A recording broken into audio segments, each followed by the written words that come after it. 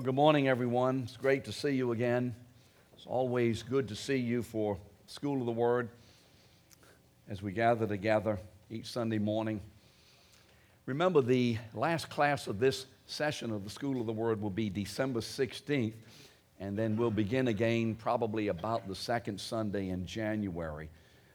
That allows everyone to have a little time off with all the activities and the busyness of the season, kind of relax, recuperate, and come on back with zeal and passion. And when we come back, as hopefully you do all the time, I'm really hoping that all of you are out there within the congregation being evangelists for the study of the Word. I am just of the ilk that this is as significant as anything and everything else we do on a Sunday morning. And I will never be satisfied until every single person who calls Lakeview Christian Center is in this class. So I know I have a little way to go, but I'm so glad that all of you are here this morning. And thank you for your persistence and your steadiness in attending this class. Well, this morning, let's open our Bibles as we continue to go through John's letter, first letter of John. 1 John chapter 3 this morning, verses 11 to 18. 1 John chapter 3, verses 11 to 18. Let me read these verses as we prepare our hearts to go into the material. For this is the message that you have heard from the beginning, that we should love one another. We should not be like Cain, who was of the evil one and murdered his brother. And why did he murder him? Because his own deeds were evil and his brothers were righteous. Do not be surprised, brethren, that the world hates you. We know that we have passed out of death into life because we love the brothers. Whoever does not love abides in death. Everyone who hates his brother is a murderer, and you know that no murderer has eternal life abiding in him. By this we know love, that he laid down his life for us, and we ought to lay down our lives for the brethren. But if anyone has this world's goods and sees his brother in need, yet closes his heart against him, how does God's love abide in him?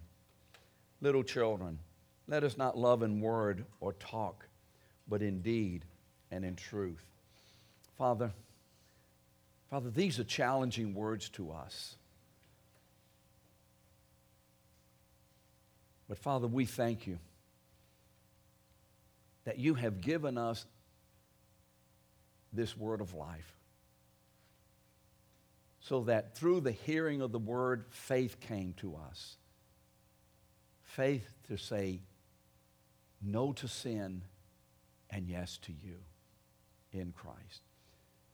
And Father, faith continues to be engendered and matured and active in us as by your Spirit and through your Spirit and with your Spirit, you take the word and apply it to our minds and our hearts, causing it to become in us a living stream, a rushing river of water.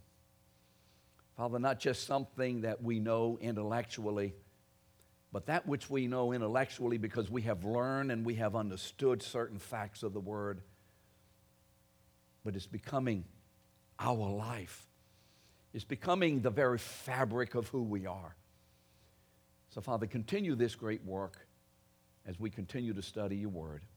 As we hear it here, as we hear it in the sermon this morning, as we hear it, as we worship, Father, as we hear it and see it in one another. In Jesus' name, amen. Well, you remember last week we were looking at verses 4 to 10, and remember how verses 4 to 10 ended? Because what John is doing is obviously he's connecting verses together and he's connecting thoughts together. And if we're not careful, when we read the Word, we can easily forget what was last week and then kind of section the Word off in just sections. But this Word of God, as in all the letters, this is a complete unified Word. And so as we study 1 John, or as we study any part of the Word of God, especially in the epistles, Never consider these as things to be taught, issues in and of themselves, but think of them and see them as a complete context, a complete understanding of what God is saying as a unit. Everything coming together and everything flowing together in unity, everything being connected together, nothing being disjointed, even though sometimes it may feel that that is not connected to this. There is the connection. And so last week in verse 10, this is what we read. Whoever does not practice righteousness. Now, all of us want to practice righteousness, amen? We remember what righteousness means. Righteousness has to do with God himself, his own rightness. When the Bible talks about righteousness, it is talking about who God is in himself, in every category, in every way, in every decision, in every thought, in every attitude, in everything that he does, everything that he does not do, everything he says, everything he does not say, etc., etc. Everything about our God is right. And so righteousness is the encapsulation of the very character of God.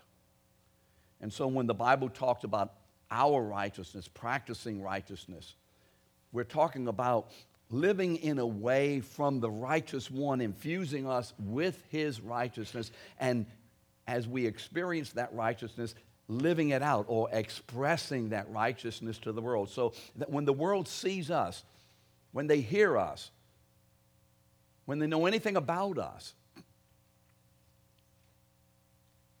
what they're seeing and hearing and knowing is the righteousness of God, the revelation of who our God is. And so John says, hey, whoever does not practice righteousness is not of God, nor is the one who does not love his brother. And all of a sudden now, John has done something, has connected something into this righteousness, taking it out of the realm of theology, taking it out of the realm of doctrine, taking it out of the realm of the ethereal, and putting it right in front of us and making it very practical on a daily relational basis. And so in verse 10, John equates our practice of righteousness with our loving the brethren. And so what we're going to hear this morning is, and continuing next week, is an exposition of righteousness being the proved by our loving the brethren. That if we are a righteous people, if we are the children of God, one of the primary proofs, do we love the brethren? And as we go through this morning, let us not go through it just as a class. I'm getting information, I'm taking notes, and that's wonderful. But I would like you to do this. Be sensitive to the Holy Spirit.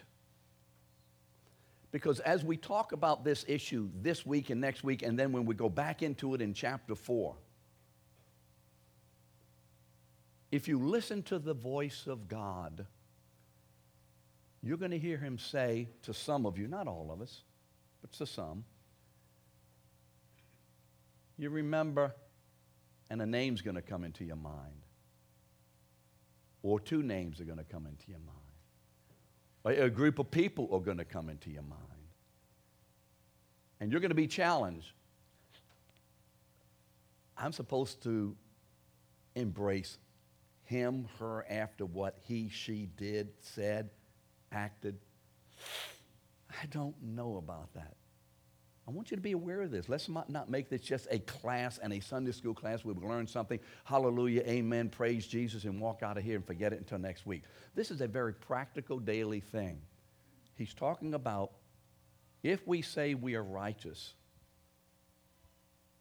the quintessential proof of that is how we relate to one another, especially how we relate to those that are difficult to relate to. Now, I say that because I'm the easiest person in the world to relate to. My wife can tell you that. I'm Mr. Easy. But some of you are difficult to relate to. Those of you who don't know me, I just lied. No. So I need to repent. And so let's look at this. Verse 11. For this is the message you have heard from the beginning, that we should love one another. Remember, John says, hey, look, if you're not practicing righteousness, you ain't of God, and you're not loving the brethren.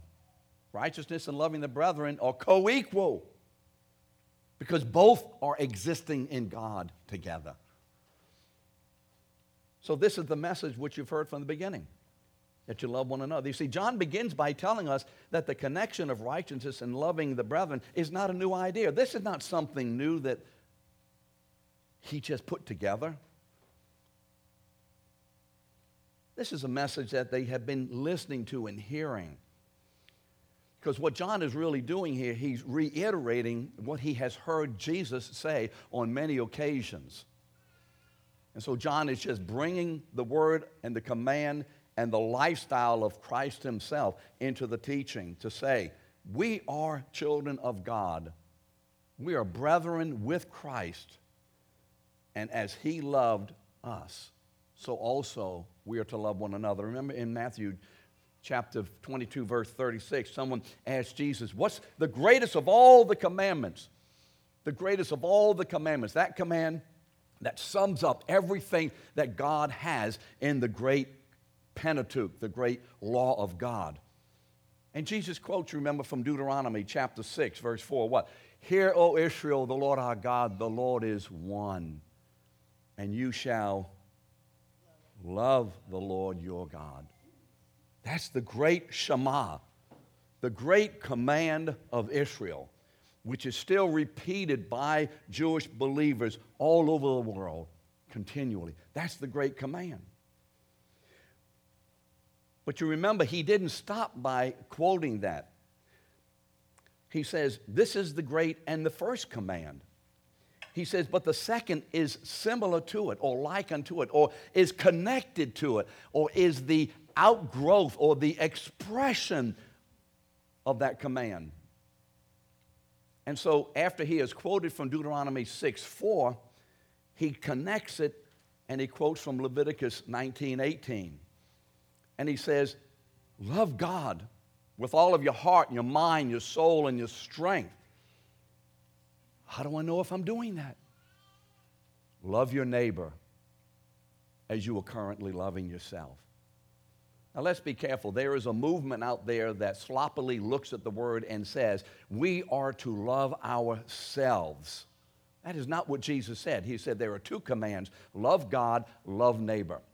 If you're supposed to love yourself, that's a third command, and it is not in there. What he's saying is each one of us are born into the world with the ability and the need to be passionate lovers of ourselves.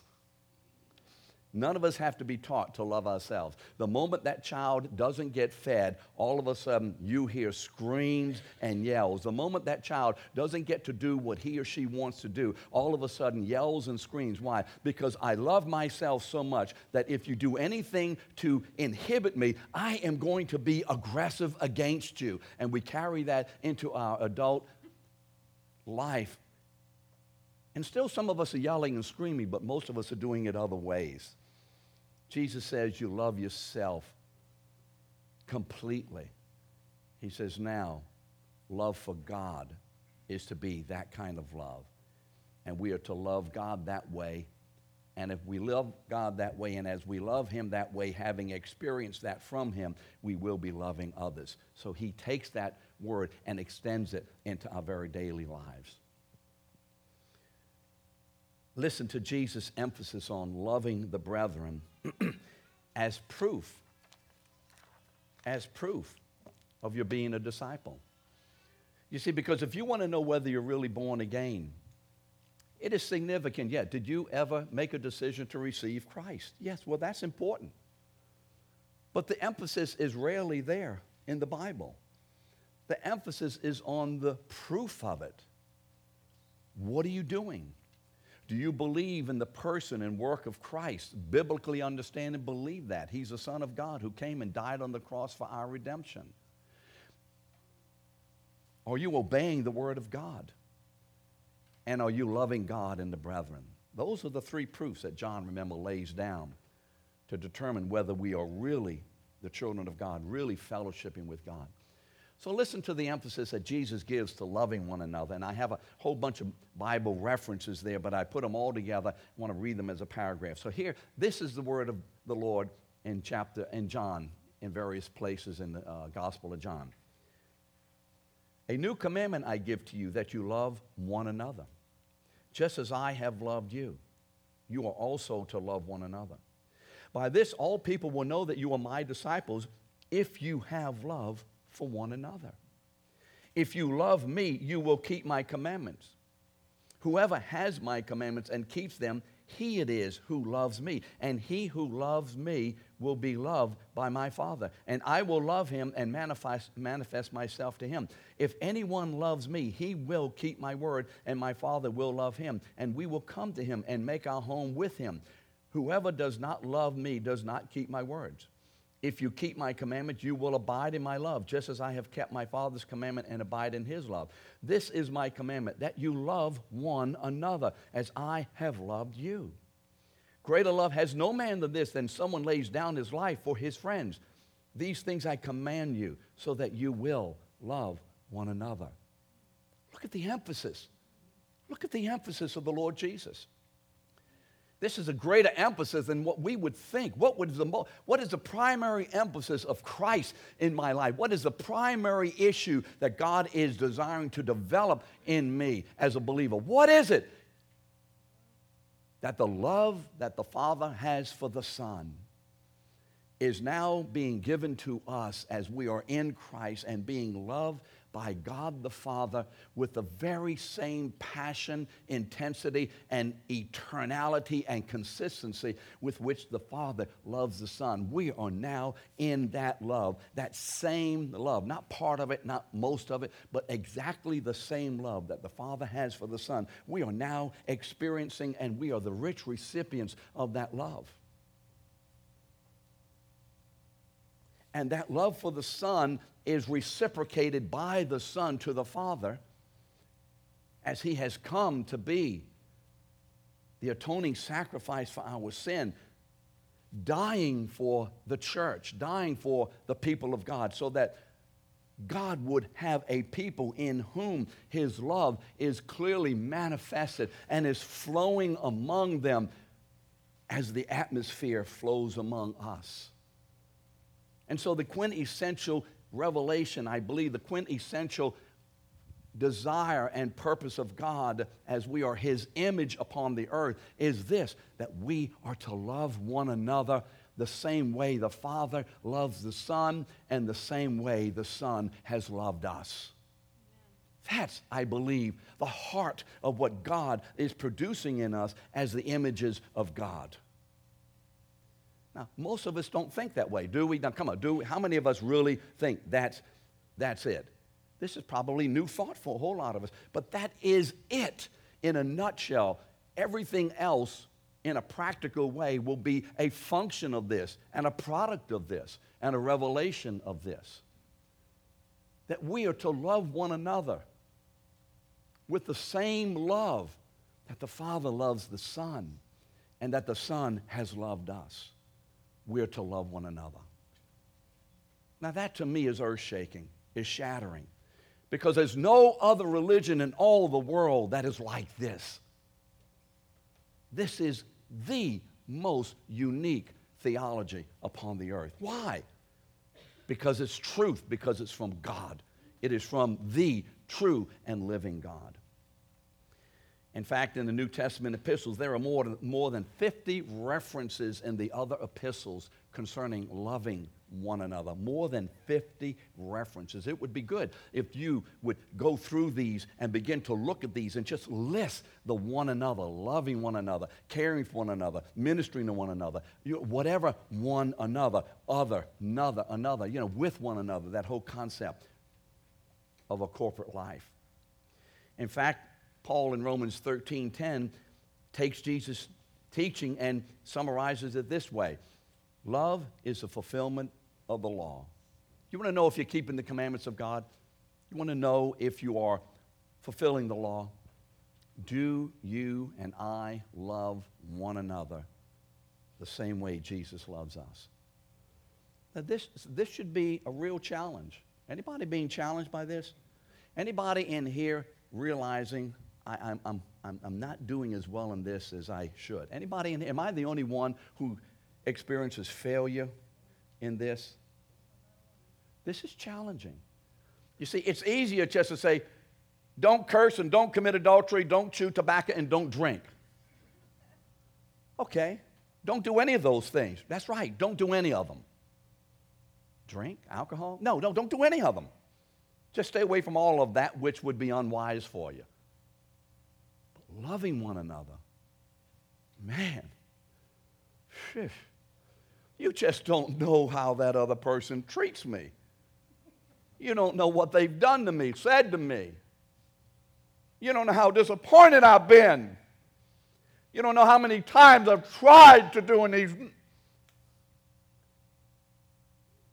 Jesus died for each one of us who were in himself and herself, each one of us, the worst perpetrators of rebellion and sin that could happen. And he died that we could have eternal life. So there is no excuse not to love the brethren. Is there any reason? Anybody have a reason why you shouldn't be loving someone? That person that is in your mind right now? Anybody at all have a reason that we can go with and go to God and say, hey, God, of all the things you know, you forgot this one. Here it is, the one reason. This is why it shouldn't happen for this person. No, there's not there. Because God has loved the most unlovely into his kingdom. How many of us are glad that God has loved the most unlovely? Anybody in here thankful? Then we should be that passionate to extend that love to others. See, John says, I'm just repeating that which has been said from the beginning. This is not a new commandment. Jesus has been talking about this a lot of times when he was on earth. Now, why is loving the brethren so important? It is the expression of our fellowship with God. It is the vital, clear, practical, in your face, on the ground, day by day, visible proof of what the fellowship that God has within himself is all about. Remember what we said. This is not just you should love one another. Why? Because God said so. Why? Because it's right. Why? Because it's good. Why? Because you should. Those are true. But there's something underpinning that. Why to love one another? Because our loving one another is our co-participation in the very love that God has within himself between the Father and the Son by the Spirit. That's why we're to do this, and that's why we want to do this. This is why we pursue doing this. It's not why we have to do it. It's not why we better do it. It's why I want to do it. Because if I am experiencing that extraordinary love that God has within himself, if I'm experiencing that, my heartbeat, my passion, my thoughts, my goal, my intentions, my everything should be toward doing whatever is necessary to love the brethren. Why? Because God's passion, his thoughts, his goal, his intention is toward loving us. So that's why I should do the same. Because I'm a child of God. I am now related to this God who is the God of love. You see, it is for this purpose that we were saved. This is the reason God saved us. So that we would be the vessels of the declaration, the demonstration, the manifestation of the most unique issue there is about God. Remember what I said. What is the most unique, most critical, and most central truth there is about God? What is that one thing that is most vitally truth and central about God? What is it?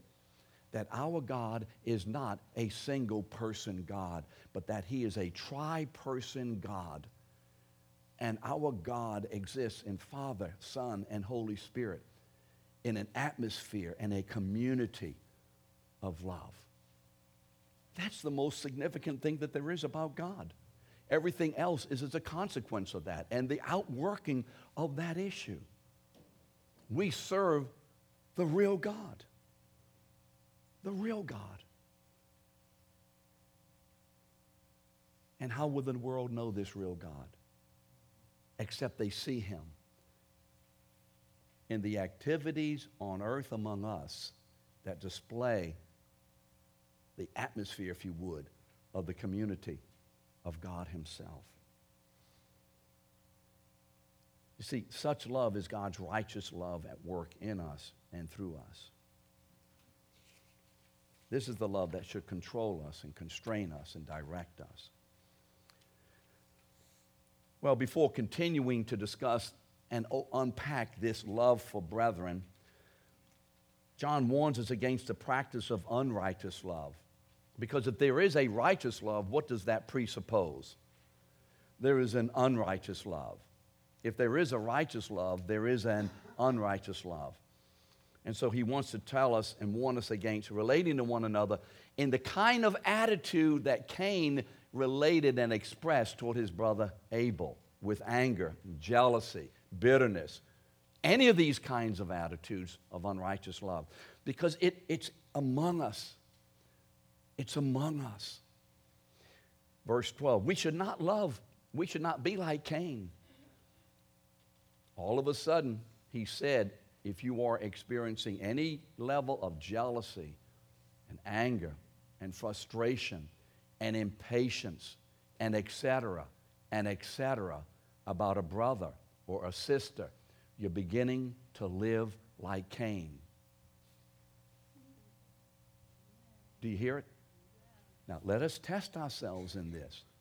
Let us not let this go past.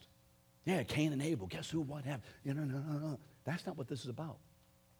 This is about me hearing from God and letting him touch me in my attitudes and feelings and activities about you people. And you people about me and about one another. And so as you're taking notes, take notes from the Holy Spirit. If the name Jane comes up to your mind, and you had that attitude, write her name down in your notes and say later, Father, I need to let you know about this. You know it. I'm going to confess this. I want you to overcome it. If somebody, Sam comes to your name, Brenda, Henry, Daddy, Mama, son, daughter, cousin, whoever, write these things down in your notes. Do it as the Holy Spirit gives you revelation today, because if you don't do it today, the devil will take it away. That's good poetry.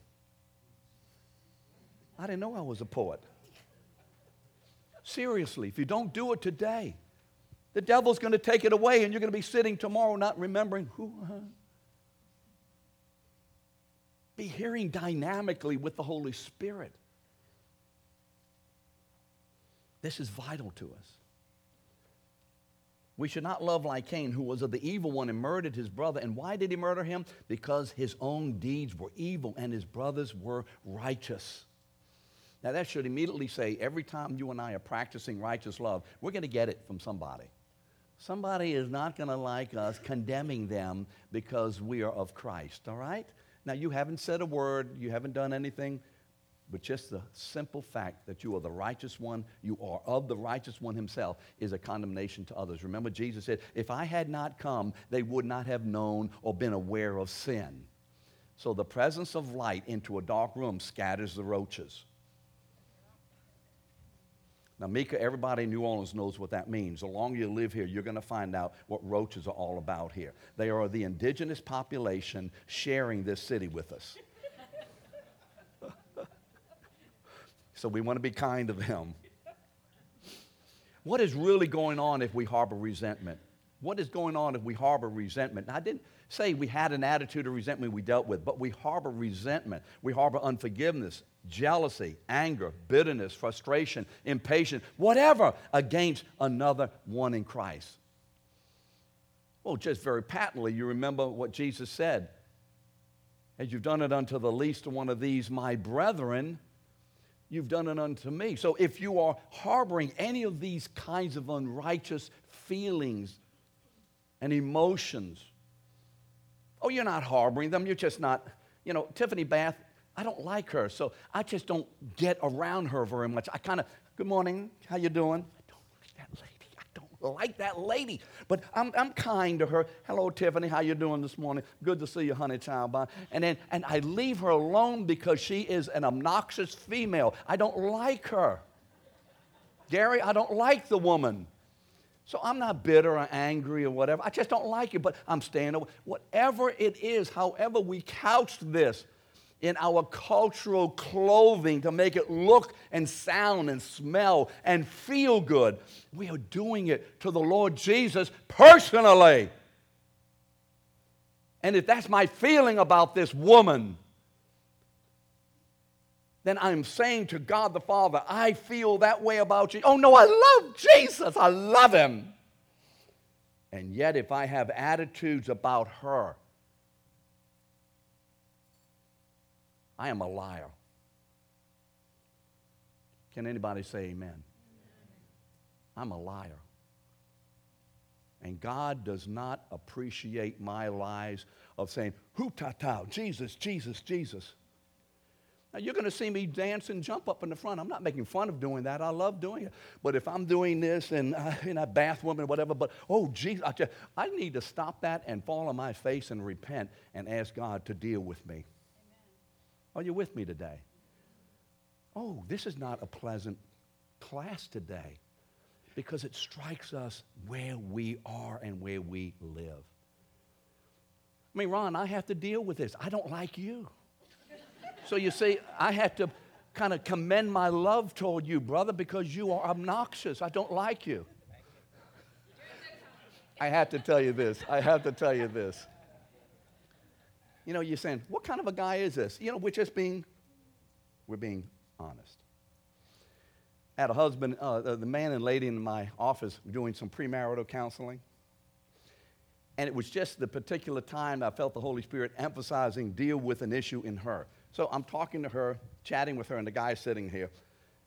And his lip starts to go out. Now, the moment a guy's lip goes out, we need to throw books at him and throw things at him, or throw up on him, something. Women can pout, but not guys. So he says, hey, could I say something? I said, certainly. He says, I have a problem with what you're doing. Oh, really?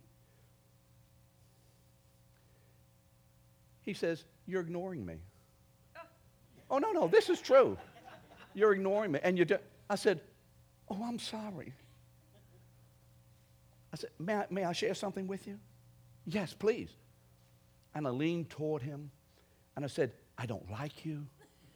I've never liked you. I've known you all my life. Whatever. So are we okay now? Yes. Now, may I proceed? Really, what a deal, huh?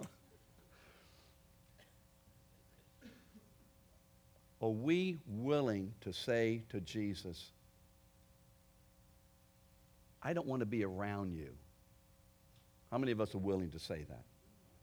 But when we say, I don't want to be around that woman, that man, that person, is that what we're saying to the Lord Jesus? Is it or not? Aren't these attitudes and expressions and feelings directly toward him? Because if you don't love my grandchildren and you pick on them and you attack them, you are more than touching me. You go up there and slap little Molly Tucker and see what that big daddy does to you. You go slap that little girl in the face. See what Big Daddy does. Right, Todd? He'll maul you. You see what I mean? Touch the child and what? You more than touch the parent. We're touching one another unrighteously. Let us be aware of this morning. We don't want to do that. You see, in Christ, we have been given a lot of reasons to act unlovingly. We have given God a lot of reasons to act unlovingly to us, but he refuses to do so because he's forgiven us all our sin. Any other attitude gives Satan and sin opportunity to control us and to dominate us and to manipulate us and undermine the love of God in us. John says, don't be surprised, brothers, that the world hates you. You see, we live in a world that first hated Jesus, and it hates God, and it is going to hate us. So we're going to have to deal with that reality. And we are, even in the church, going to have to deal with the reality that because of fallenness and because we still live in fallen, corrupt bodies, there will be times and activities and seasons of this kind of animosity and unrighteousness among us. That is going to happen. But what do we do about it and how do we relate to it is more the question than hopefully it will never happen. It is. In this room, I would dare say there are levels and relationships among people that should not be. What do we do? Do we embrace and seek to love one another the way God has loved us? Or do we walk in that satanic deception of being led by my feelings and by my hurts and by my disappointments and by my whatevers, loving me and rejecting the one who has loved me into his kingdom, having paid the full price for all my sin at the cross? John says in 14, we know that we have passed out of death into life. How do we know that? How do I know I'm saved? Because we love the brethren. Because there is in me, there is in you. I hope that in every one of us, there is that deep-seated desire and growing, developing love for one another. I have a much greater affection and love for the church today than I did 20 years ago. Much greater today than I did 20 years ago. That's the development of the work of the Holy Spirit in sanctifying us. So I don't say, well, is there anybody in the church I don't like, therefore I'm out of the kingdom? No. As God shows me these issues, hopefully my heart says, I'm going to do what God leads me to do by the Spirit to love that person, first repenting of my sin. And I'm going to do whatever is needed to pursue love. Well, what happens if the person says, I am not interested in your love? I reject it, Bob. I just don't want it. I don't really like it. We are not called to worry about or to be handling or burdened about the way others receive what God has us to give. That's their issue with God. While we were yet sinners, while we were yet enemies, remember Romans 5, 6, and 8? Christ died for us. While we were actively repudiating and rejecting and spitting in his face, Jesus loved us by dying. So ours is not to be concerned about the reaction or the reception. It's to be concerned about obedience. How do I know I'm successful in this? When I obey, I'm successful. Amen? Right? Are you with me today? Yes. Ours is not to be concerned, well, but if they don't, or what if that? Suppose they twist it on me. That's not my category. My category is to love God and love the brethren as one issue, as one complete issue. So how do we know that we pass from out of death into life? Because we love the brethren. Whoever does not love the brethren abides in death. Such love in us for the brethren is a proof that we are the children of God, who loves us without reservation. Whew. Everyone who hates his brother is a murderer, and you know that no murderer has eternal life. I think that's pretty patently obvious. I won't go into what that is. How many of you have committed murder in here? No, physical murder. Claude, your hand didn't go up? Oof. I wasn't sure about Claude Stoltz, you know. But what did Jesus say? If you hate your brother, what does he say? You have committed what? Murder. So all of us are guilty. But we've been forgiven in Christ. Amen? And we've been We've been spiritually reconstituted. Reconstituted spiritually, brand new. 2 Corinthians 5:17, new creation. Now those people whom we used to hate and look down on and be prejudiced against. I mean, look, we got black folks in here. Oh, no. This wouldn't have happened a few years ago in the church. We got black folks in here. Look, there's 2 or 3 of them in here. We have foreigners in here. Where y'all from? Denmark? Holland. That's close. Yeah, it's across the street. We have foreigners in here. We even have Irishmen in here. And I'm English. I didn't know you were Irish. I knew there was something about you I didn't like. No. We may have reason to hate. Aren't you glad God has forgiven us and is bringing us together as one body? Amen. Isn't God good? Isn't God good? See, I told you not to sit up in the front. You've been absent for 4 weeks in that other class. I told you you'd pay a price for that, didn't I? Everybody knows Ashton up here? Now we know him. Verse 16, John shows us how and to what extent we're to love the brethren. Okay, so your question is this. How? How far do I go? How many of us have ever asked? Come on, let's be brutal. How many of us have ever asked, how far do I take this? Come on, only 4 people who have ever asked that question, how far do I go? Do we need a repentance line here? How far do I take it? You may have not verbalized it, but how many of you have had an attitude like this? I've done enough. How many have had that attitude? That you're asking, how far do I take it? How much do I put up with? How many more times? When is this going to stop? Will it never get better? That's just, anybody with me on these? Okay, more hands go up. Oh, all right, great. By this we know love, that Jesus laid down his life. To what extent? Jesus laid down his life for us, and we ought to lay down our lives for the brethren. Remember what Jesus said in John chapter 13, verse 34? He says, a new commandment I'm giving you, that you love one another just or in the same way, just as or in the very same way. Might be nice if you put that in your Bibles. In the very same way as I have loved you, you also ought to love one another. Okay, just as I have loved you, what does it look like? What does Jesus' love look like? Just as he loved us. Listen to this. Just listen. Listen to these words. And as I'm reading to you, here's what the Holy Spirit is telling you. Do you want to know to what extent? Do you want to know how long? Do you want to know with what attitude? Do you want to know any of these answers? I'm going to read you the answers to all these questions. Here's the answer. And Jesus withdrew from them about a stone's throw and knelt down and prayed, saying, Father, if you are willing, remove this cup from me. Nevertheless, not my will, but yours be done. And there appeared to him an angel from heaven strengthening him.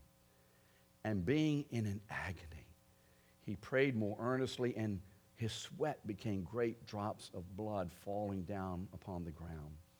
And going a little further, he fell on the ground, and he kept on falling to the ground, saying, My Father, if it be possible, let this cup pass from me. Then they seized him and led him away, bringing him to the high priest's house.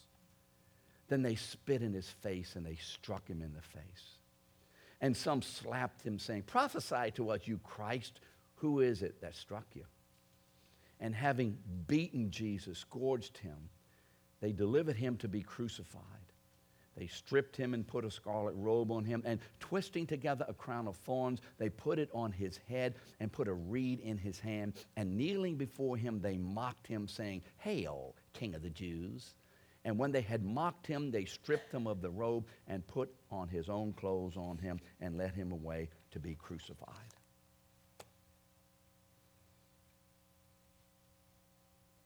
Do we have a question left in our minds as to what extent we're to go? Does anybody have a question left in your mind about the extent that you should go. How far, how long, how much? After I've read this, anybody in here have any question about this issue? Or has the Word of God summarized it succinctly for us? But if anyone has this world's goods, your stuff, and sees his brother in need, John is talking about a very practical way of demonstrating loving one another. And you see your brother in need, yet you close your heart against him. How does God's love abide in him? You see, our love is to be practical as well as theological. As God has come to meet our spiritual and physical needs in Christ, we also are to do the same for one another. And John concludes this way, little children, let us not love in word or talk only, but in deed and in truth. Why? Because this is the way God has loved us. You see, love that does not have hands and feet is not God's kind of love, which came to us in the hands and feet of his own Son. Come back next week and we'll continue with what John is saying. Thank you so much.